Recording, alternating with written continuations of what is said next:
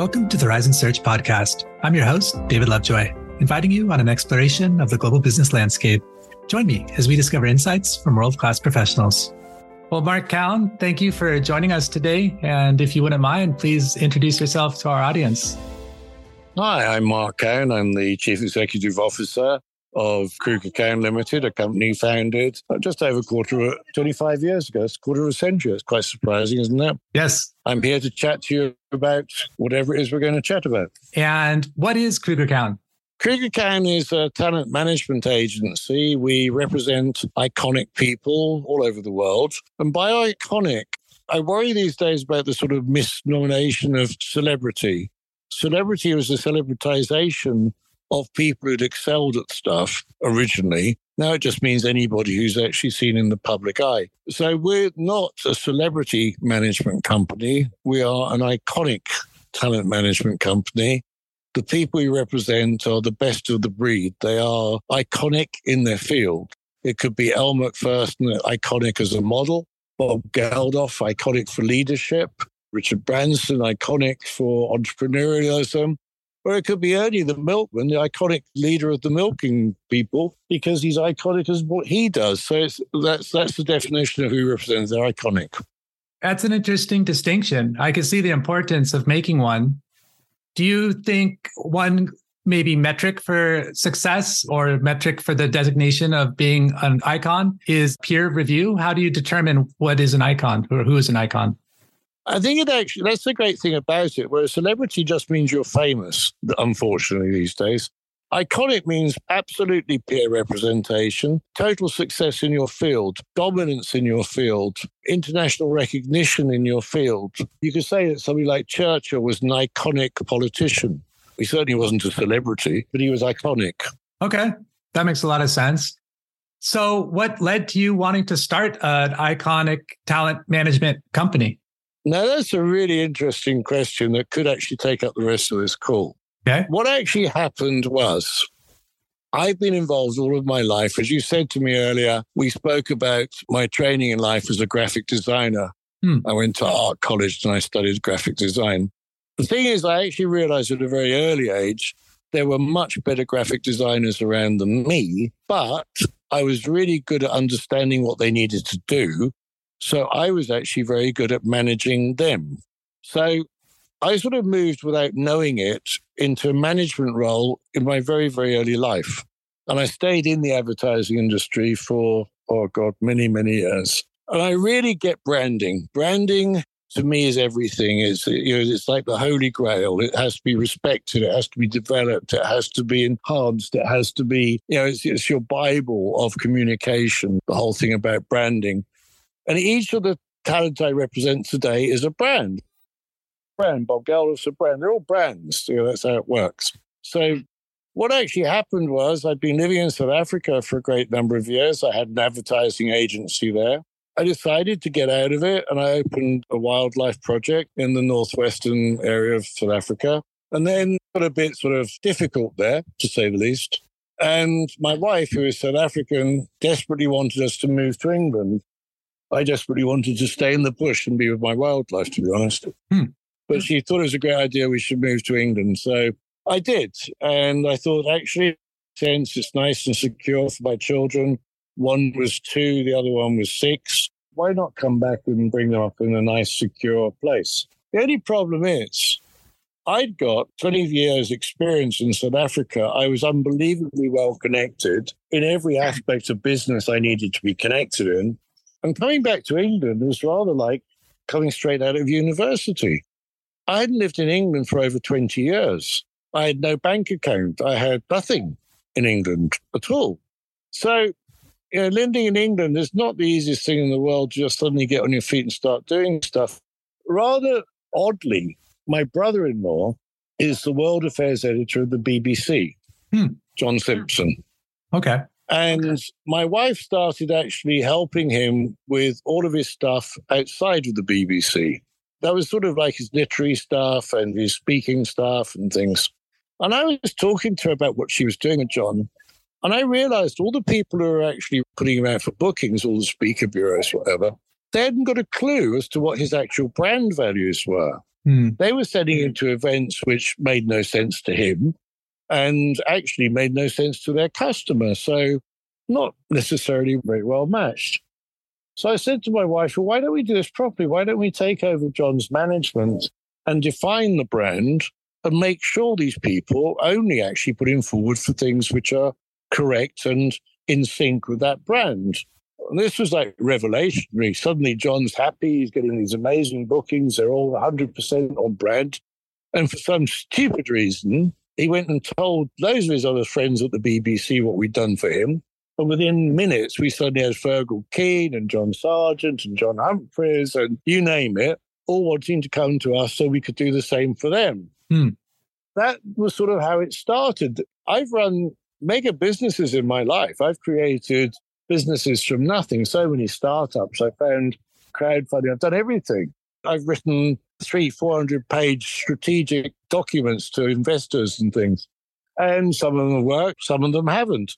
This business was done with no forethought whatsoever, no plan whatsoever, other than getting my brother-in-law sorted out into what he was supposed to be doing. And since then, it's grown into a business over 25 years where we represent more than 300 people, operate internationally. We deal with more than 60 countries, placing people for the work that we do with them. And all of that because John Simpson was misrepresented in the first place. So there's not really a great strategic plan, but it certainly came out all right in the end. What does that mean for someone like you who started so many successful companies and strategized and wrote these almost like novels on strategy, that your most successful endeavor, it would seem, happened almost by chance? The funny thing about it is it happened as a result of my knowledge of branding, which took a long time to gain. Without that, it wouldn't have happened. So if I'd actually really thought about it and I understood the market we ended up in, you could have developed it in the way that it could have been developed. It just happened on this occasion. It was just so obvious that something was going wrong, and I had the tools to fix it. But the other one, which was really peculiar for us, was when Bob Geldof joined us, because we had a very strange problem with him because he had an incredibly high profile as a loudmouth musician and also for demanding people support his philanthropic work. So we had to actually completely rebrand him into what he truly is, which is a global leader. Anybody who can get 1.6 billion people to follow them on a mission is a leader, whether he accepts it or not. We had to completely realign him in a different branding mission for the corporate market to understand he's not standing there saying, give me your money, I need to feed Africa. So Bob's whole thing was that he is an incredible leader. He has the ability to see through all the rubbish, to absolutely laser focus on something. Then he, as an Irishman, he has an amazing gift of speech where he can translate his vision eloquently into a way which he can share with others so that he can get them to join him on that he wants to do. Hell, that's leadership. That was how we had to realign him compared to the loud Irishman that people thought he was. It was worse than actually starting off with nothing. We had to change his whole image. Right. But his image was wrong. People just misunderstood him. Okay. It seems like there could be a trend here where you're able to see a larger pattern or see opportunity in things that are otherwise glossed over and kind of, I don't know if course correct is the right term, but basically like a captain of a ship, lead towards a new goal. Leading now, or managing rather, hundreds of iconic leaders or talent around the world. I imagine you have to do that in different ways and different measures. How challenging is that? Does each one make the next one easier or more difficult? You know, I cannot think of a more challenging job ever that I've considered in my life than that which we do at the moment. I used to work for Philips as their communications director. Okay. I was in the consumer electronics division. I had 146 products within my portfolio. The great thing about it was when I was selling the Philips TV, the next day when I went to the office, the Philips TV store knew it was a Philips TV. Yeah, with the products I represent now, 300 people, they have a change of mind. They decide that that's not what they want to do after all, or they've had a leaning to do this, or had I actually thought about that? It's a very, very challenging thing to try and do. I'm sure. What are some of your highlights? I mean, 25 years is a long time to pull from, but just maybe something top of mind you'd like to share? my highlight was that it was something that was rather odd. Geldof and I were supposed to do a corporate keynote in Turkey earlier in the year. And unfortunately, it got postponed because of that massive earthquake that happened in Turkey. Yeah. And I felt really bad for the people there. I wanted to try and just do something to help a little bit. And they postponed our event. And I said to them, look, why don't we try and raise a bit of money to help the guys there? I'll get Geldof to sign you a guitar. And as it happens, I have a first edition of his book in Turkish that I can get him to sign for you to also stick on auction. Nice. They said, well, that would be really nice. So I sent them those things. And I thought they'd raised a few $1,000s. They went to the local mayor and told them we'd done that. The mayor got behind it and they raised nearly $2.5 million. Wow. From everybody else contributing, supporting and everything. That to me was something that was absolutely fabulous that I was part of doing that helped an awful lot of people, far greater than I ever expected. And when I look at what Bob did for Africa, this pales into complete insignificance, but what an unbelievable thing that he was able to achieve. Yet he is so unbelievably humble about it. Yeah, that's nice. It's kind of like a double-sided victory where you at once have the joy of helping others, but then also an appreciation for those you partner with. Yeah. I think the nice thing about us managing people is that we connect with them. I really hate the word holistic, but we understand our clients really well. And so we can see opportunities where things can overlap, where we can do things to make things work. That's really important. Okay. Yeah, I can see that as well. What's on the horizon for you? Is there anything that you haven't done yet in your company that you're looking to do, or a country that you haven't penetrated that you're looking to find some iconic talent within? There's a difference between the company perspective and my own sort of perspective. From a company perspective, we grew enormously into all areas of representation. And we've decided what we're going to do is actually hone that down instead back into a complete management focus where we will utilize services of others to provide some of the services which we had done. I realized that during COVID, we'd spread ourselves out into many areas, including having our own speaker bureau. The reality is our focus has to be on managing the talent and working with the best speaker bureaus for them, not necessarily providing our own solution. So we're going to focus on that quite a lot. Talent comes from all over the world. We're predominantly English speaking, so a lot of the talent is English. We have some Chinese people on our books, but that will continue to grow. Although we want to keep it under manageable numbers, the critical thing for us is we have to 100% understand our product, 100%. So it's no good just lining up a whole load of names like a speaker bureau does. Okay. We have to actually know that Elle will do this. She won't do that. This is on brand. That's off brand. Without even speaking to her, we've got to know those things inside out. We mustn't take on more talent than we can actually manage on a pretty much a one-to-one basis. Okay. Personally, I've traveled pre-COVID. I was traveling probably 200 days a year. Wow. I have been to, I think, already something like 103 countries.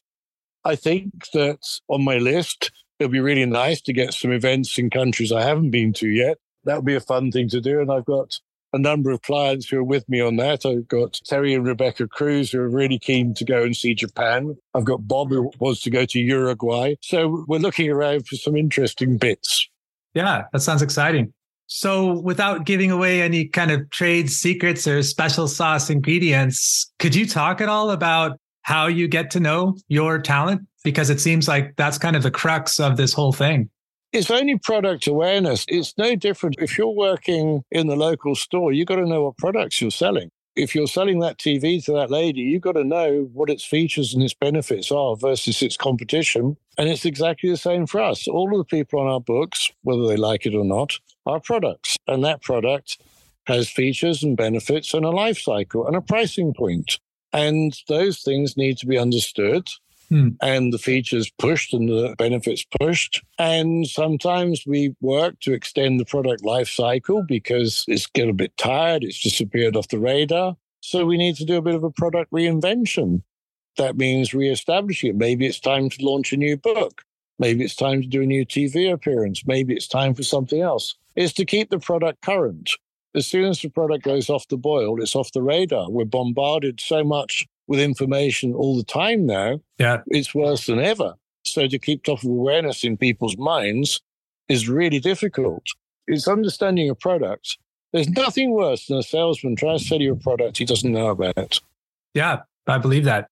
I'd like to talk a little bit about your role as a leader. You've been a leader for, seems like your whole life.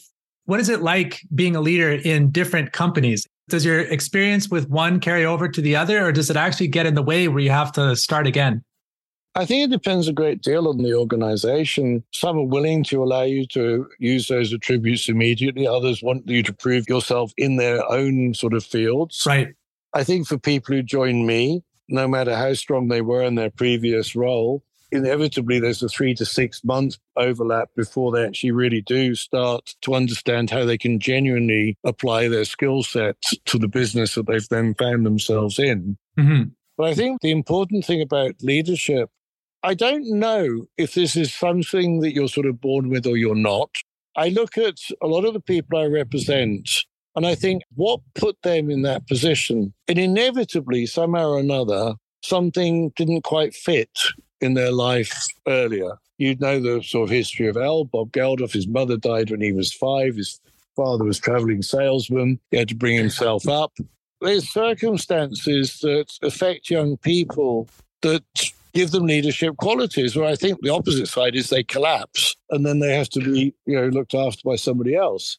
In my own instance, I was never particularly close to my parents. My father traveled a lot.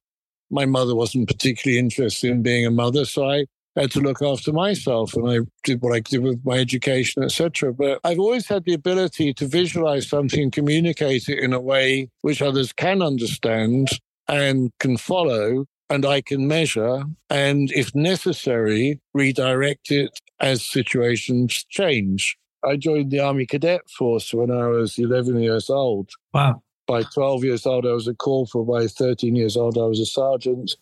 I like working with people. I like developing people. I really like mentoring people. And that to me is something catastrophic that's happened as a result of COVID with this entire situation of so many people. I don't know what it's like over there, but in the UK, there's a huge number of people who still want to work from home post-COVID. And there's a lot of young people who feel that they can actually go into their first job working from home. Right. But unfortunately, that's not really true. If there's certain functions and things which, when developed within a company, that can work. But there's others in terms of young people. We've mentored a lot of young people. They need to be in the office. They need to be with people. They need to be exposed to different areas of the business. They need to sort of like shadow the person that they're working with to learn those things. They can't do that parked off at home, joining a team meeting once or twice a day. It just doesn't work. There has to be that integration into the team. That for me is very sad, because I think that's part of the responsibility of being a leader, is to bring about change and help and support for other younger people moving in. And I also listen to them. I'm 66. I understand that there's been many changes in technology and social media and all sorts of things. And I like listening to young people because I'm never too old to learn myself. Sure. Going back a little bit, when you talked about some of the unpleasant experiences that leaders go through and the way that they react, it seems almost like a catalyst where they then have this outsized impact on other people's lives. So although you might not wish it on others, it seems to be such an important part of the leadership journey, of the hero's journey, if you will. Absolutely, I think it is. I don't see myself as a leader, but when I talk to others and I listen to things about business, then of course I am. I run a business. I employ people. I make things happen.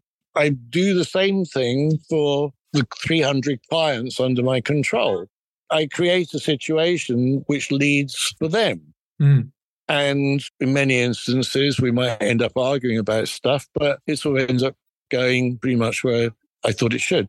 There are the pitfalls. There's obviously the other side of it where things go wrong, and then you're responsible and you have to accept that responsibility.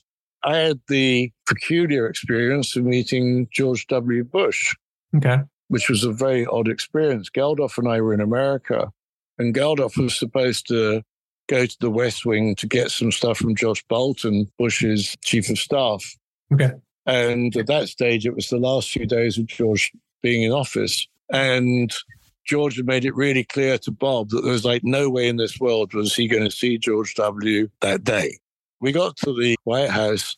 We go in and we're sitting down. Josh has told us to go and sit down and work for these things. The next thing he comes over and says, "Oh, the boss would like to see you." Well, oh, right, Bob, off you go. And he said, no, both of you. Oh, shit, I'm off too. So there we go. We go traipsing through to George's office, the Oval Office. First thing that strikes me is he's much bigger than I expected. For some reason, I didn't think he was so tall. And then Josh says to us, we probably got 10 minutes with him because heads of state, maximum they get is 15 minutes, and he's busy and he's launching the TARP thing today. They're waiting for him in the Rose Garden. So it's going to be quick. We're with him for an hour and 15 minutes. Wow. He's talking to us about 9/11. He's talking to us about the floods. Where were they? Down in the south there. Louisiana? New Orleans? Louisiana, yeah. No, yeah, it was New Orleans? New Orleans, yeah. And I'm sort of listening to all this stuff. And as you sort of start to realize that he took the fall on all those things that went wrong.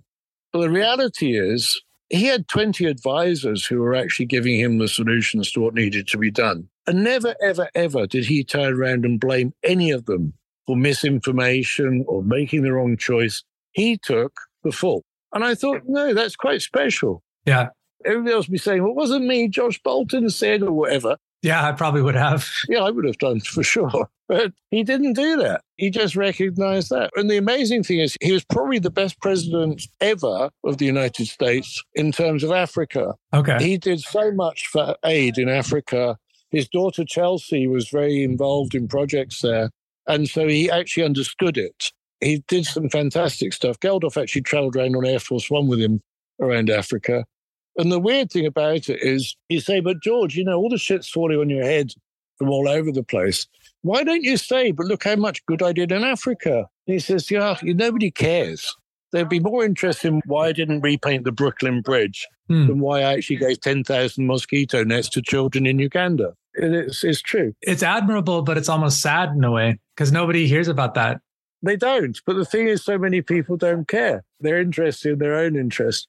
Cher's a client of mine and a great friend of mine, and we started a charity together working on saving abused wildlife in zoos and things, and we've done a pretty good job. But you can't believe the reaction we get from people on social media. When we post we need to raise $25,000 to save 2 lions that are dying in an abandoned zoo in Ukraine, the trolls that immediately post, why doesn't Cher pay it? She's got millions. It's like, well, hang on. Yeah, well, we did do that. We've already been through that ourselves. But now we need some public help to try and make this go. People just don't really care anymore. People keep talking to us about when we're going to do another Live Aid. The reality is, Bob and I don't think that would work. Something has changed. The dynamic has changed. When we now ask people to do something for Ukraine, the best we can get is a 15-second video of them saying, oh, my heart and soul's really with the people of Ukraine. Yeah, okay. Live Aid, you jumped on a plane, you flew to England at your own cost, you performed at Live Aid, and we actually made a lot of noise about it and raised a hell of a lot of money. Now I'll do your 15-second video. The metrics changed remarkably. When do you think that happened? Did it happen all at once, or has it been a gradual shift? And what was the duration, like the last 20 years, 30 years? I'm not sure what the tipping point was, but I think a lot of it's got to do with electronic media. Okay. When we did Live 8 in 2005, which was we didn't want money. We wanted pressure on the G8 countries, presidents to sign the deal to change things with unfair trade, etc. in Africa. We got amazing support for that. We ran it in 8 different countries, the G8 countries, plus South Africa. And the support was incredible. And so much so that many of the things we asked for was done. $42 billion of unjust debt was dropped. Wow. 4.5 million children went to school the next day for the first time in their lives. The statistics are quite remarkable. Yeah. But something's post 2005 happened. And I think there's something weird. We were talking earlier about celebritization. There's a thing now where people instantly become famous as a result of all the X Factors and pop idols and Britain's Got Talent, America's Got Talent, or actually in many cases they don't. And what happens is a person straight off the street instantly becomes mega famous. And they don't know what they're supposed to be. They don't understand the responsibilities and things that goes with normally what that fame would have built up from on a standard foundation had they come the route of 40 years ago. Mm-hmm. It's like they won the lottery. Suddenly they're mega. Right. Yesterday, nobody knew who they were. Now they can't actually get out of their car without being people mobbing them. It's a different type of person who we're working with now. I know for a fact now, if we rang up Sting and Bono, whatever, we'd instantly get the support we did 40 years ago. Things have changed. There's a new dynamic, and I think the dynamic is people think it's real when they're looking at it on social media, and it's not the same as it was when you actually went and did something physical. The world's got a bit mad, I think. Seems that way. Well, I'd like to make a pivot and talk about your experience with auto racing. That came as a bit of a surprise to me. How long have you been, what got you into racing? How long have you been doing it? What do you like about it? I think that whole thing sort of hinges on this leadership sort of thing in your head. Okay. You want to be at the front. You want to be taking charge. You want to be in control. And so motor racing, that sort of ticks all those boxes fairly quickly. No pun intended. Yeah. The only slight problem with that is everybody else on the grid feels exactly the same way. There's so much testosterone, you could probably reignite the entire planet. I got into rather late. It's actually really quite a weird story. I've always enjoyed sports cars. I've had sports cars all of my life. And I've always enjoyed driving too fast and with fairly serious disregard in some instances for maybe some of the laws of the land. I like you already. Yeah. But there were a few things that started to go wrong. The roads started to get really busy, and then they started sticking cameras everywhere and all sorts of things, and it got a bit weird. But a really bizarre thing happened. My wife and I were at Joe Walsh's wedding in LA, and my wife got really bad food poisoning. So Joe had a 3-day wedding, and Gina missed the whole thing. Gina is Kruger. She's the other half of the founders of our business. She was in the hotel, and I was at the party the whole time. And I felt really bad for her. So the day she was feeling better after the wedding, I found a lovely little car dealership across the road from the hotel that rented exotic cars. So I thought, I know, I'll hire an exotic car and take her up the coast and go up to Santa Barbara and go and have some lunch there. So I hired this Porsche and I took her up there. We had such a nice time. I actually really enjoyed the car. I went back to England and I bought one.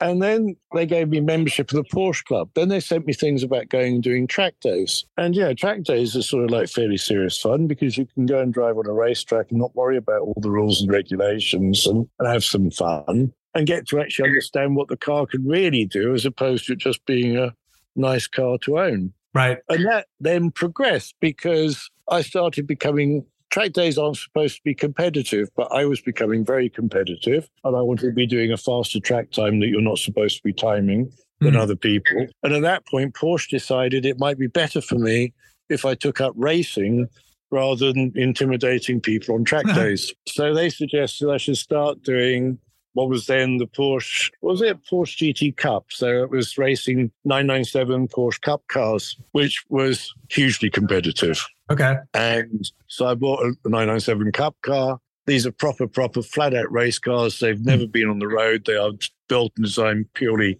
as a race car, from which many Porsches then developed later. So I raced in that for a number of years. Then I sort of progressed and I started racing in Porsche Carrera Cup, which is ridiculously fast, the fastest single-make race in the world. Oh. And I was enjoying it. But then there's a slight problem that happens as you sort of get older. And you're racing against 19-year-olds whose father have unbelievably deep pockets because they want them to be the next Lewis Hamilton or Max Verstappen. Right. And they don't mind taking you off the track to save 100,000th of a second. So at that point, I thought, well, this actually doesn't make much sense anymore. I'm just having very expensive track days and somebody's going to put me in a wheelchair. So I thought I'd ease back a bit. So now I'm just doing club racing. Okay. And I own some Ferraris. I race those. But it's more gentleman racing. That's a really interesting story. You're right about that. Porsche basically asked you to race. Yeah, they sort of told me that I'm a liability to other people. This is really a bunch of nice guys who bought nice cars and want to go and do 75 miles an hour on the track because they can't do that on the road. And I want to do 140 miles an hour on the track, and they're in my way. Let's add another digit. Yeah, so I don't see anything overly wrong with flashing my headlights, asking them to move over and things. Certainly not. But Porsche felt it was probably intimidating to people who come out for a nice day. Okay. What's one of your favorite automobiles? God, it's like saying, what's your favorite album in a way? I know. That's why I said one of instead of your favorite. I've always had a really strong leaning towards Ferrari. I've owned Ferraris in South Africa for many years. Okay. To me, it's just an unbelievable brand. It is everything. I think Enzo was a very dangerous person, but he was an incredible leader. He set policies and things which were dangerous, to say the least, to have 4 drivers and 3 cars. That in itself sort of sets boundaries. But there's just such a thing with Ferrari. I love them. And they were a lot more temperamental than most other cars, but they've overcome all those things now. I only switched to Porsche when I did my experience there in America on Joe's wedding day. And they are solid. They're really nice. In the morning when you go out, it's going to start up. It's all going to be happy. It's not going to do anything radical to you. The Ferrari, on the hand, is quite likely to give you a really nasty bite when you're not looking at one moment. Keeps things exciting. I said something the other day, though, which Gina heard, which probably wasn't the right thing to say. That is, my road car is like my wife. It's somebody you'd like to introduce to your parents. It's beautiful. It's glamorous. It has a lot of appeal, charisma, whatever. But my race car is like my girlfriend because my race car does all those things that my road car doesn't do. She heard that and she thought that was a good example, but she wasn't quite in agreement with the way I said it. I wonder why. Yeah, I wonder why. I think that's actually my answer to what you asked me about my favorite car. Yeah. I think a Porsche GT3 Cup car is my all-time favorite car because it is a monster on the track, but it will just take it all day long, outperform you. I've probably only ever driven it maximum of 8/10 of what that car could really do. It's just a thrill every moment of every second of being on that racetrack. And looking at that tarmac coming up so fast ahead of you, you're not thinking about Kruger Cowne or Elle's next booking or Bob's next book. You're thinking about that bit of tarmac. And it's a really good way of being distracted for a while. Like a Zen experience. Yeah. I don't like it if I'm not in the lead. I have to be in the lead, but that doesn't happen these days so often. Well, I could imagine that that's where you are used to. Have you ever driven it on Nürburgring? I have. That's an amazing track. It is an amazing track. I think it's 29 bends. Wow, okay. The really weird thing about the Nürburgring is that it actually shows up on sat-navs. So you can actually have some sort of warning about what's about to come. Okay. Although it comes really fast because you're going hellish quick. I'm very disturbed that my fastest time ever was 7 minutes 45. That's really good. It is good, but it's not up there where it should be. Okay. Give it another go. Give it another go. Yeah. Yeah. It's funny you should mention that. Someone's just inquired about me doing an event with one of my clients at Nürburgring, which sounds to me like an excellent reason to take the Ferrari over there and have a go with that. Have you driven the Ferrari and the Porsche on Nürburgring? I've only actually driven the Porsche on Nürburgring. Okay. I'd like to give the Ferrari a go. I was bored here on Sunday. It was really bloody hot. So I took the Ferrari up into the mountains where it was a lot cooler.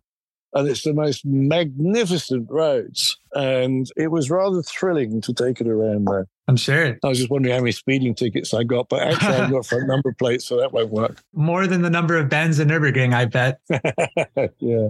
I appreciate that you must be busy. And thank you once again for speaking to me and my audience today. Is there anything that you'd like to finish with all of your leadership experience, like looking back, one sentence or one big takeaway that you would pass on to others? I think, yes, there is. And I think it's really true. I think it was maybe Goethe who said it, that whatever it is you believe you can do it. It can happen. So don't be put off. Don't think you can't do it. Think you can do it. The bumblebee doesn't know it can't fly. Just give it a go. Start it. Start the road. Don't sit and wait for it to happen. Start it. Take that step. Wise words. And duly noted. thank you once again.